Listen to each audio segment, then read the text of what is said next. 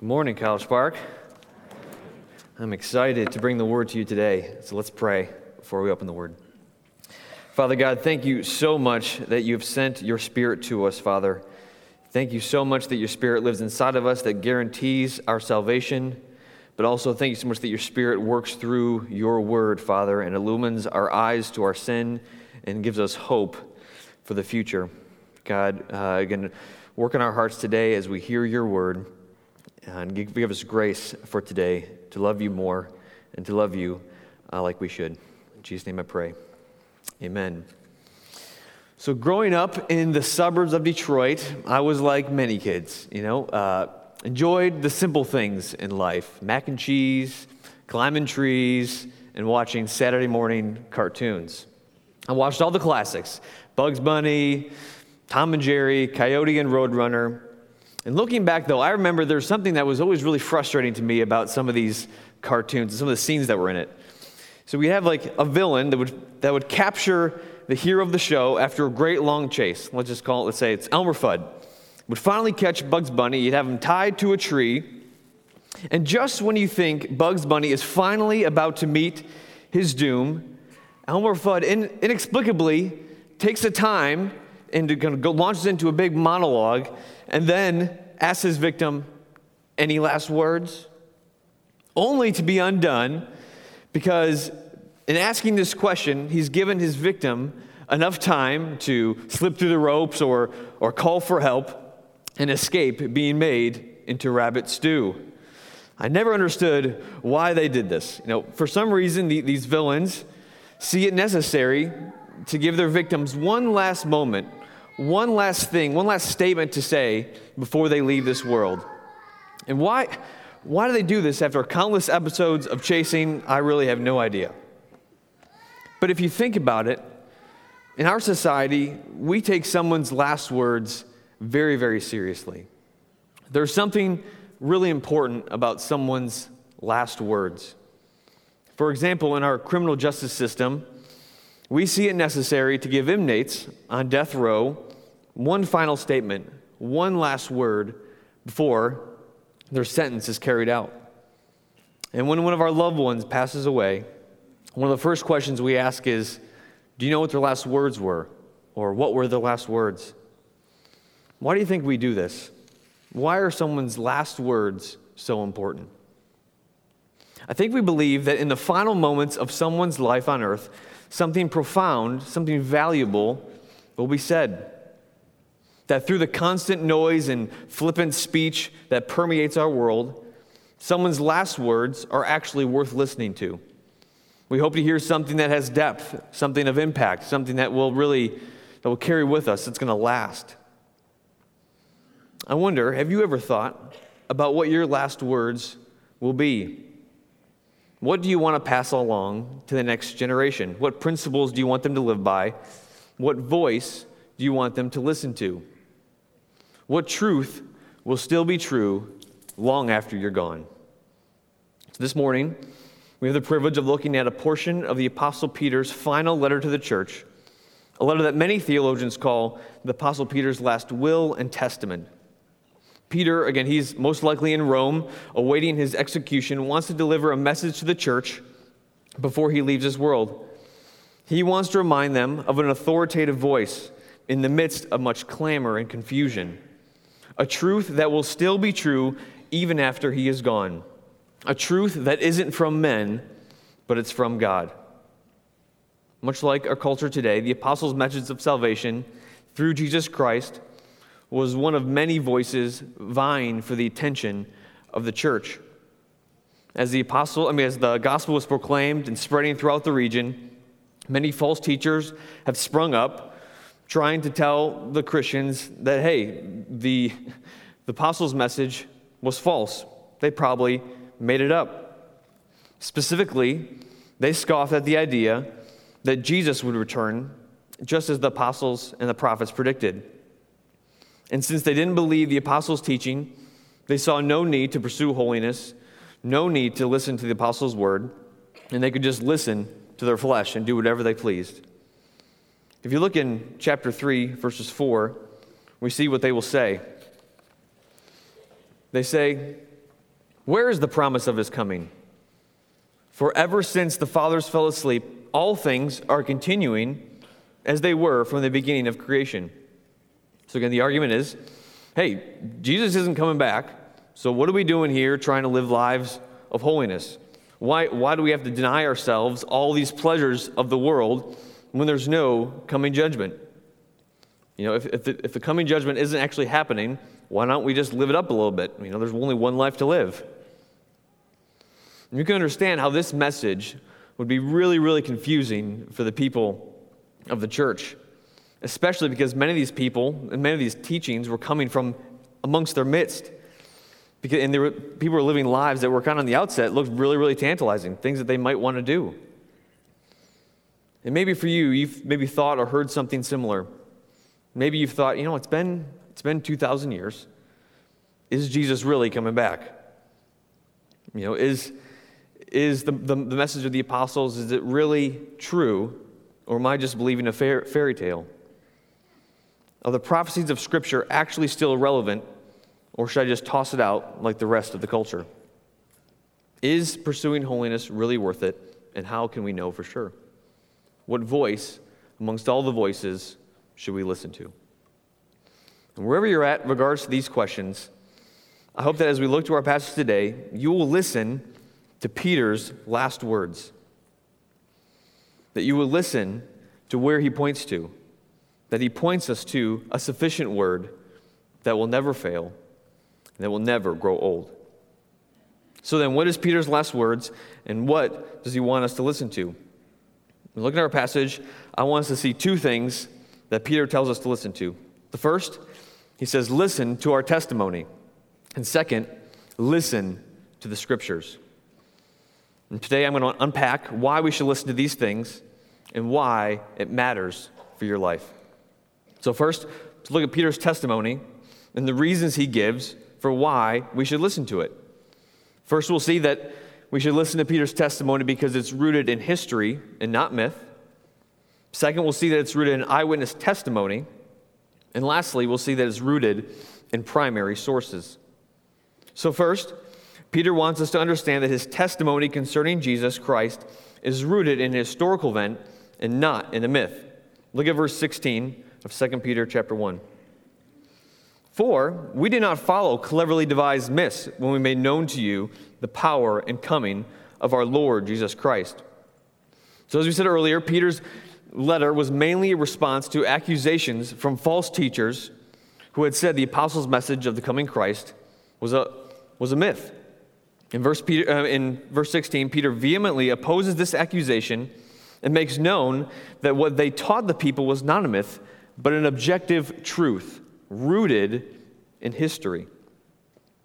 And Peter knows how critical it is for their testimony to be rooted in history, because what you think about the historicity of the Christian claims will change how you view how authoritative their call upon your life is. When I was growing up, my parents always read to me, and some of my favorite books were the Bernstein Bears. How many of you guys know the Bernstein Bears? Yeah, I probably had 50 of these books. I loved them. So my mom and dad, though, they never taught me that the Bernstein Bears or Frog and Toad or the Boxcar Children were actually real, but more or less, they wanted me to learn the nice moral lesson that was at the end of it. It's good to share. Don't watch too much TV, or be nice to your sister. The fact that these stories were made up didn't really matter. We got out of them what we wanted to get out of them. And if one of the stories had a message that we didn't like, my parents would just kind of toss it out. But unfortunately, this is how I think many of us and many of the people, maybe not us, but the people in our culture view the apostles' testimony rooted in Scripture. They may see many of the values of the moral lessons, but at the end of the day, it doesn't really have much bearing on their life. It doesn't have any authority over them. To them, it doesn't really matter if the Israelites actually crossed the Red Sea or if Jesus really rose from the dead. But what matters is that, Jesus, that he just is alive in your hearts, or that with God, everything is possible if you just put your mind to it. As long as it's not offending anyone, whether the story is fact or fiction is kind of really irrelevant. And in practice, the moral lessons of the Bernstein Bears are just as valuable as the ones found in the Bible because they achieve the same end goal. And the authoritative voice doesn't come from him, but comes from within.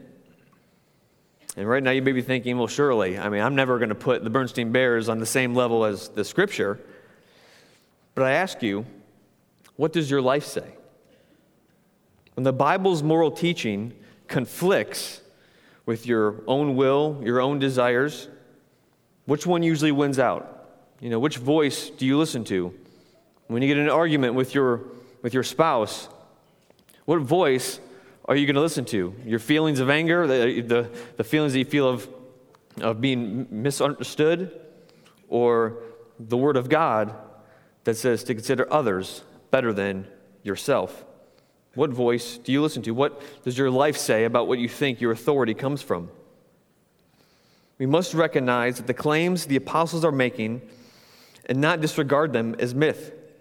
Because what you believe about the nature of the apostles' teaching and their testimony will not only affect how you read the Bible, but how you live, and ultimately, where you will spend eternity. Kevin DeYoung, in his book called Taking God at His Word, he says this: "From the beginning, Christianity tied itself to history. The most important claims of Christianity are historical claims. And on the facts of history, the Christian religion must stand or fall." Peter understood this. He knows that if the apostles' message of salvation through Jesus Christ alone is emptied of its historicity, the authority of their message will be indistinguishable amongst the other voices vying for the church's attention. So first, Peter tells us that we should listen to the apostles' testimony because it's rooted in history and not myth. And secondly, we should listen to the apostles' testimony about Christ because they were eyewitnesses to the majesty of Jesus. Look back in your Bibles to verse 16 through 18. He says, "For we do not follow cleverly devised myths when we made known to you the power and coming of our Lord Jesus Christ, but we are eyewitnesses to his majesty. For when he received honor and glory from God the Father, and the voice was borne to him by the majestic glory, 'This is my beloved Son, with whom I am well pleased.' Our fathers heard this very voice borne from heaven, for we were with him on the holy mountain." So Peter reminds the church that this message about Jesus and the surety of his second coming is not made up, because he's actually retelling an eyewitness account, something that actually happened, something that he actually saw. It's not something that Peter heard through the grapevine or at the water cooler or just scrolling through his timeline or his Twitter feed, but it's something that he saw. He saw Jesus, God in the flesh, and that he was coming back again. And if you look at your Bibles, it says, when Peter says, "We made known to you his power and coming," again, he's not referencing Jesus' first coming, but the language points us to a second coming, when Jesus will come and he will judge the living and the dead, and will remake this world like it was supposed to be in the beginning. And Peter's authoritative voice concerning the majesty of Christ stands or falls on something that actually happened, something he actually witnessed. As many of you know, Peter right now is recalling in verses 16 through 18, he's describing what happened on the Mount of Transfiguration, where Jesus is transfigured or transformed for a moment into something otherworldly, something heavenly. And to help us understand why Peter uses this story, I think it'd be really helpful for us to look back at the actual account that we read in Mark chapter 9. So if you could turn your Bibles to Mark chapter 9, we'll read the story. And just before this event is recorded in Mark's gospel, Jesus has just predicted that he's going to die, and in 3 days, he's going to rise again. And after hearing this from Jesus, Peter and some of the apostles, they kind of lean over to Jesus and say, "Jesus, I don't think you understand what you're saying. This is not how it's supposed to go down." And, at this point, again, the disciples really don't know who Jesus is. They don't really understand his whole mission. And Jesus, wanting to clear up any confusion, takes 3 disciples up on the mountain to show them who he really is and that they can trust his word no matter what trials may come. So look with me at Mark chapter 9. We'll start in verse 1. And he said to them, "Truly I say to you, there are some standing here who will not taste death until they see the kingdom of God after it has come in power." And after 6 days, Jesus took with him Peter, James, and John, and led them up to the high mountain by themselves. And he was transfigured before them, and his clothes became radiant, intensely white, as no one on earth could bleach them. And there appeared to them Elijah with Moses, and they were talking with Jesus. And Peter said to Jesus, "Rabbi, it is good that we are here. Let us make 3 tents for you, one for you, one for Moses, and one for Elijah." For he did not know what to say, for they were terrified. And a cloud overshadowed them, and a voice came out of the cloud, saying, "This is my son, listen to him." And suddenly, looking around, they no longer saw anyone but Jesus alone. And as they were coming down the mountain, he charged them to tell no one what they had seen until the Son of Man had risen from the dead. So before this event, the disciples had seen many of Jesus' signs. They've seen his power, they've seen glimpses of his majesty through his miracles. But this event was very different. This time, Jesus was unveiled in all his glory. He was dazzling white, which symbolizes his purity and his coming victory. And for a moment, Jesus gives his disciples a sneak peek of what it's going to be like when Jesus finally comes back in the clouds, when he comes again in power. This description of Christ's coming glory, again, we see this a lot throughout the scriptures. And in Revelation 19, when the Apostle John has this vision of the age to come, he says this, that the new heavens and the new earth have no need of sun or moon to shine on it, for the glory of God gives it light, and its lamp is the Lamb. And night will be no more. They will need no light of lamp or sun, for the Lord God will be their light, and they will reign forever and ever. The accounts of Jesus' majesty are not cleverly strung together by some Jewish guys just wishing for a better life, but history itself bears witness that Jesus is coming back, and his glory will be our eternal light. And if it wasn't just enough for these disciples just to see something miraculous, to see Jesus arrayed in all his glory, they also are ear witnesses, not just eyewitnesses, but they're ear witnesses to God's affirmation of his Son's glory and authority. Turn back to 2 Peter 1, verses 17. And he says this, "And the voice was borne to him by the majestic glory, saying, 'This is my beloved Son, with whom I am well pleased.' We ourselves heard this very voice borne from heaven, for we were with him on the holy mountain."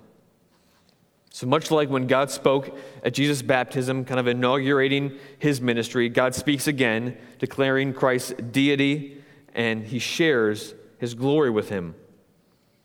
It's really incredible to think about. Just think about it. God the Father, the majestic glory, who shares his glory with no created thing, gives glory and honor to Jesus, the Lamb of God, who was, who is, and who is to come. And Peter tells us, the church, that we can believe their message because we are eyewitnesses to the majesty of God in the flesh. You can trust our word, for we heard God's voice and we saw the word of God, arrayed in all his glory. This Jesus, he is the one that we preach to you. He is the one we testify to. And there is no other name upon heaven and on earth by which you can be saved. And he is coming again to judge the living and the dead. So we listen to the apostles' testimony because it's rooted in history, not myth. It's rooted in eyewitness testimony. And thirdly, it's verified by multiple primary sources. It's crucial for us to realize that this testimony is not simply the account of a lonely, retired fisherman, just awaiting his death, but that his eyewitness testimony is verified by multiple people and by multiple times, by many primary sources. I don't know how many of you have written a research paper recently, but I wrote a lot in seminary and a lot in college. But if you can kind of take your time machine back with me, if you remember, one of my least favorite things about writing research papers was, of course, the bibliography. The thing took the longest, longer than you ever expected, and you're always up at 2 a.m. trying to find your sources and trying to get it all together and kind of make sure that it was all up to code. Specifically, I know it was really frustrating me when my teachers required a certain amount of primary sources to support my argument. And as I look back, at my parents' generation, I don't know how any of you guys found primary sources without the internet. It doesn't make any sense. I don't know. Did you go to the library? I don't know if you went to the library or what you went to, but even for me, scrolling through the internet and trying to sift through old English of the 17th and 18th century and their letters, trying to find a quote that's going to support my argument was just a painful task. Yet we all know why our teachers required it. Primary sources are critical to verifying true history. You can't just cite Wikipedia, or you can't just guess on what they may have said. Similarly, we see that Peter and other biblical authors also understood this. And it didn't really matter, and it really mattered, that their testimony was not alone, but that they referenced multiple sources, multiple eyewitness testimonies, and multiple events. And if you see in verses 12 through 15 of chapter 1, Peter, again, uses a lot of personal pronouns. He says, I intend always to write to you, or I think it right, or I will make every effort. But when he's retelling his eyewitness account, he changes his language to the plural, we. We did not follow cleverly devised myths. We were eyewitnesses. We ourselves heard. We were with him. Peter's not the only witness to the glory of Christ, but James and John were with him as well. Unlike many religions and cults, Christianity is set apart because its claims to historical revelation are not just from a singular person, but they're from multiple sources, the same story at the same time. Peter's not claiming he had a personal vision that he only saw Jesus in his majesty, but his claims were falsifiable because more people were there. But we know that they have never been falsified.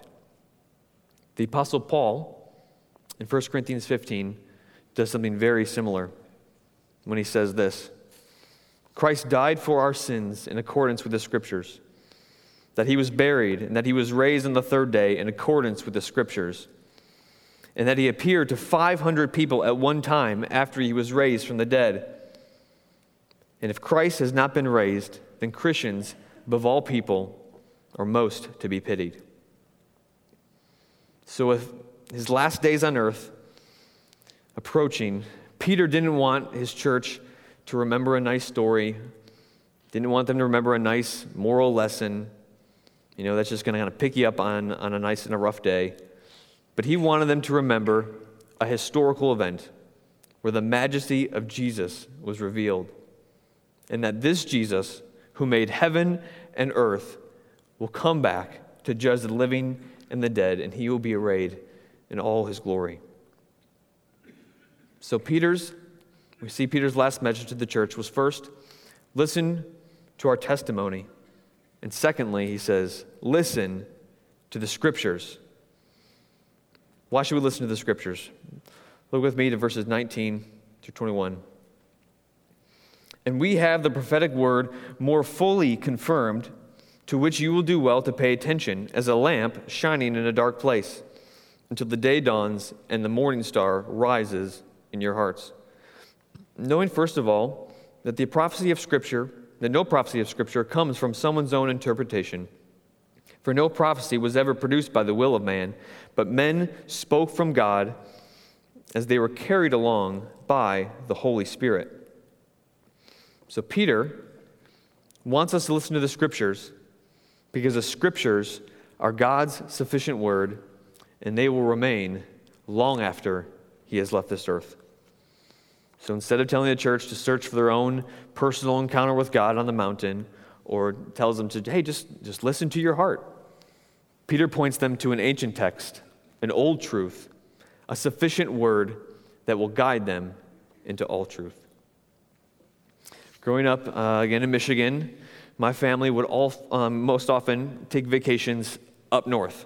And if you don't know what that means, for Michiganders, going up north means that you're going to Traverse City, or you're going to Mackinac, or you're going to go to see Lake Michigan, and you're going to enjoy all that is there. But I remember walking along Lake Michigan one summer. I was probably 10 or so. And I remember walking along by myself, and I would just kind of have conversations with God. And I kind of would put God to the test a little bit. So I'd walk along, and I'd kind of put my foot out a little bit. It's like, Lord, if I would trust you forever, if you would just let me walk on water just for like a split second. So I would pray like, I trust you. All right. I put my foot up there, and then, just sand. But then I would change my tune a little bit. Then I would say, well, Lord, I already do trust you. I trust you. I believe in you. And I promise you, I won't tell anybody. I just want this between me and you, this little confirmation that, I know you're real. And so I'd, just for a split second, it doesn't have to be long, just real quick. And so I'd go up again, kind of close my eyes, and then only to have my prayer request denied again.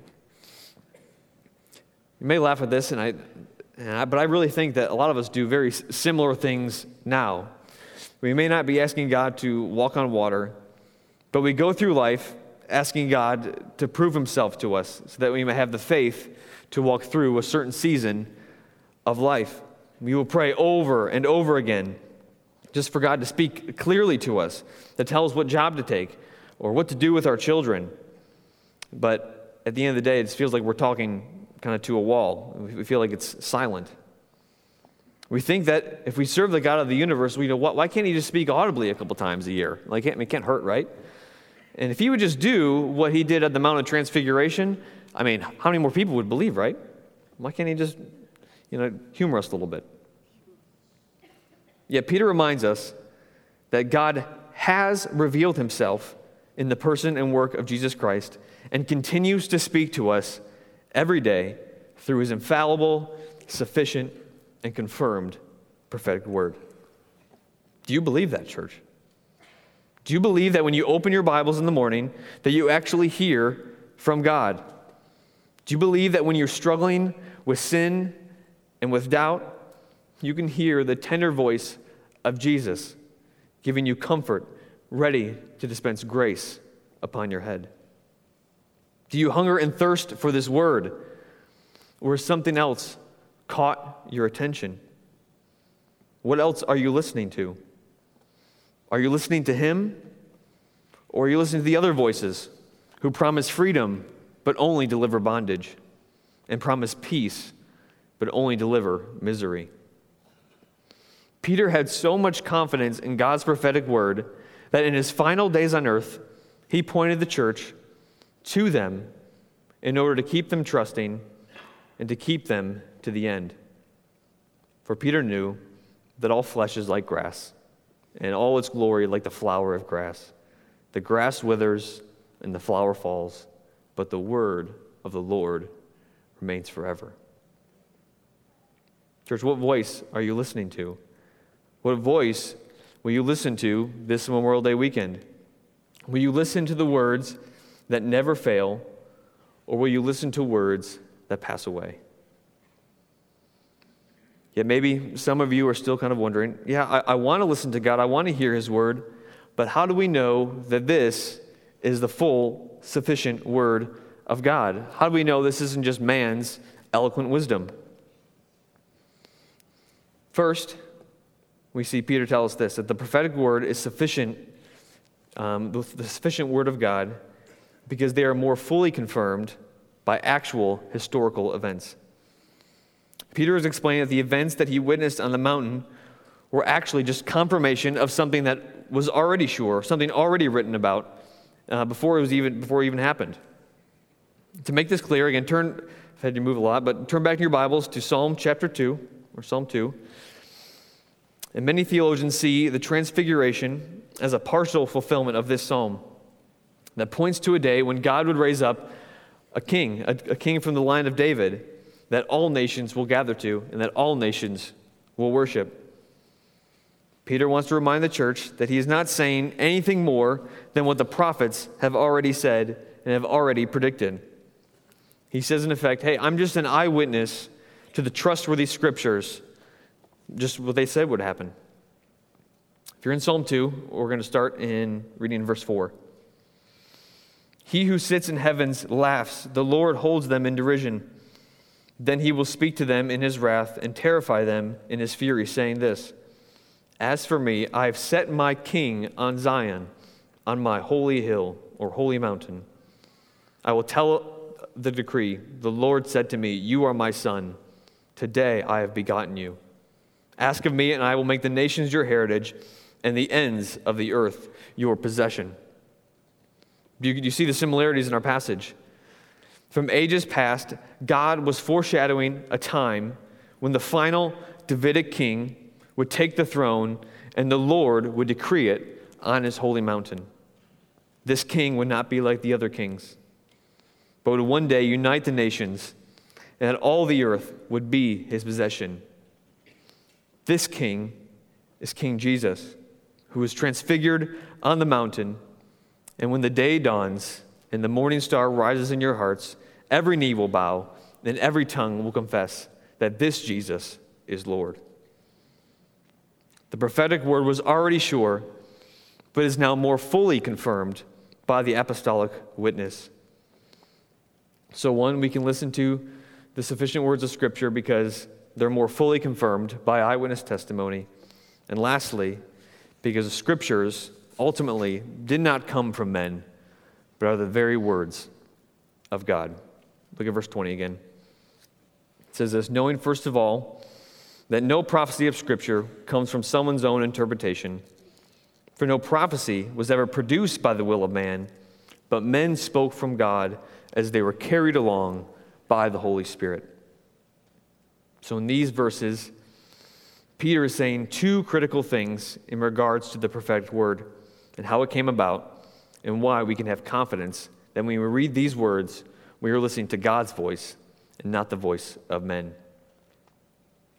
First, he says that no prophecy of Scripture, which means no written down prophetic word, came from the prophet's own interpretation of the events or visions or dreams that they had.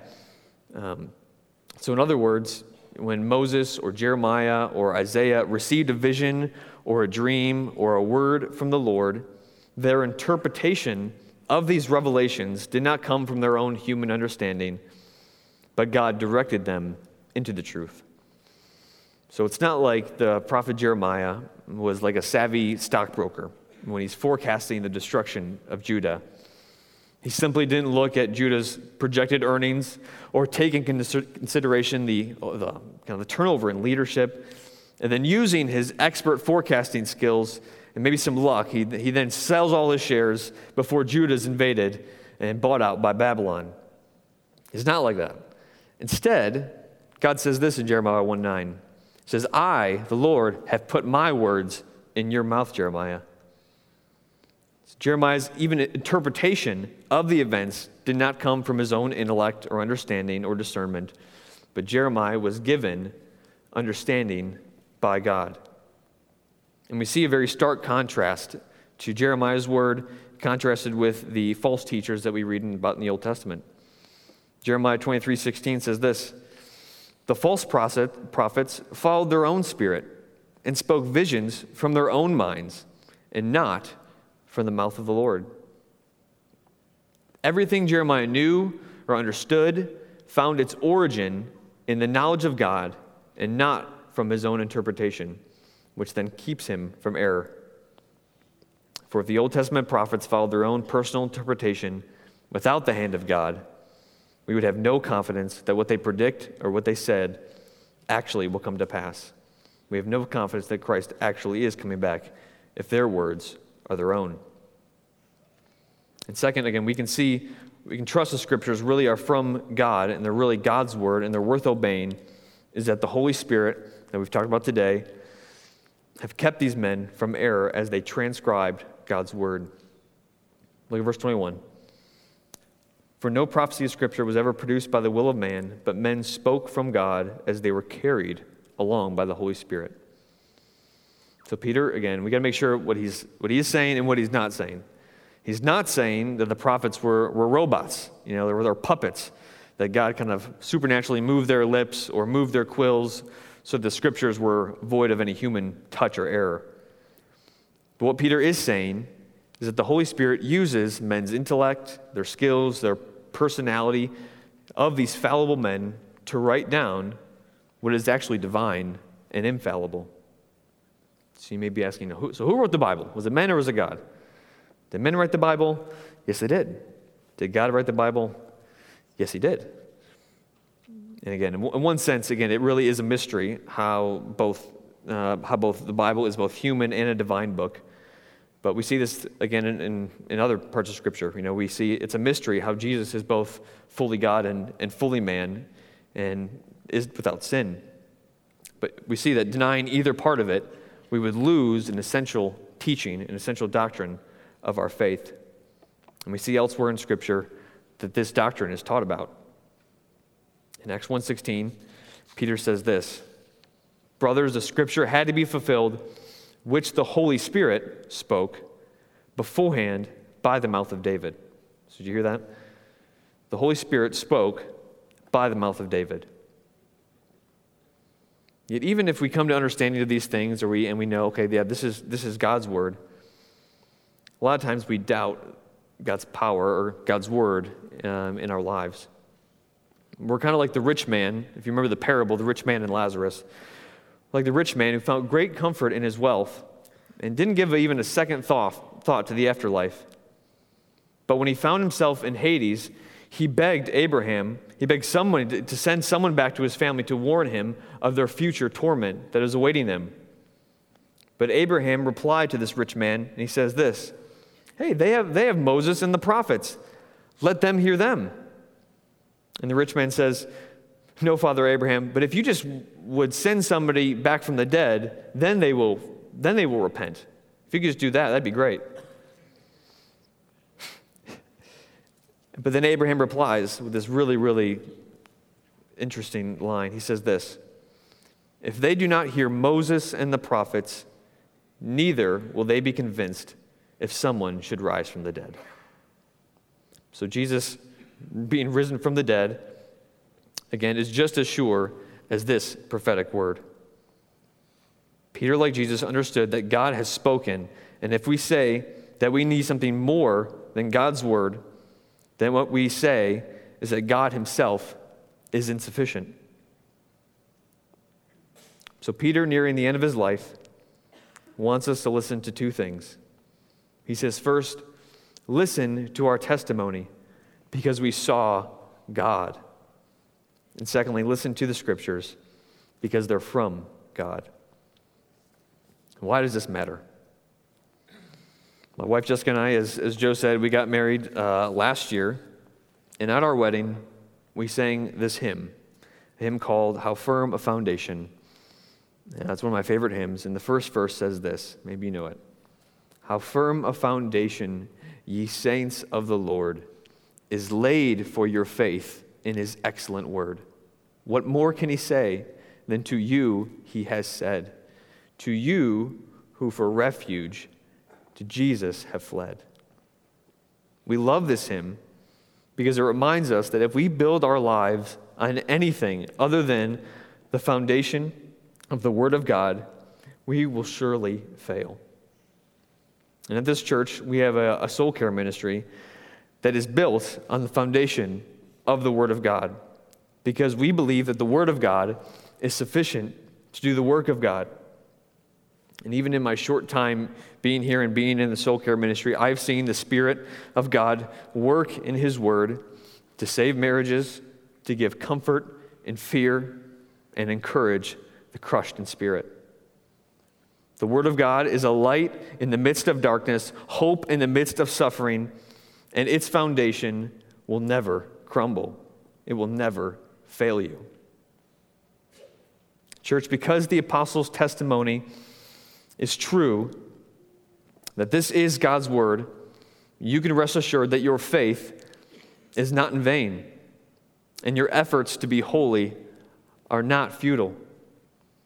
Because the Bible is true, you don't have to wonder if your efforts to evangelize your neighbors this summer is in vain. You don't have to wonder if you're missing out of the passions of your flesh by denying them. You don't have to wonder if standing for the truth in the midst of ridicule, maybe amongst your family or friends, is worth the cost. You don't have to worry about it because you know in whom you have believed. And that one day, when the day dawns and the morning star rises in your hearts, you will see your King Jesus coming in the clouds arrayed in all his glory. And you will know that it was all worth it. So I ask you, church, who are you listening to? And what will your last words be when you leave this earth? What will you point the next generation to, even today? Will you point them to your words, your own wisdom from your experience, or will you point them to the all-sufficient, infallible Word of God? Let's pray. Father God, thank you for your word. Thank you for your word that cuts to our hearts, that shows us the intentions of our hearts, and brings life to our dead souls. Father God, right now, I just ask that you would give us a passion for your word right now, that we would love it above all things, for we know that they're your words and not ours.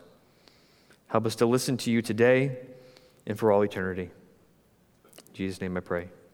Amen. Church, if you could stand, I'd like to give you a benediction.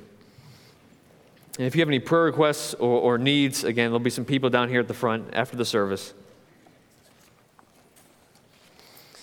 Church, now to him who is able to keep you from stumbling and to present you blameless for the presence of his glory with great joy, to the only God, our Savior, through Jesus Christ, our Lord, be glory, majesty, dominion, and authority for all time, now and forevermore. Amen. God be with you guys.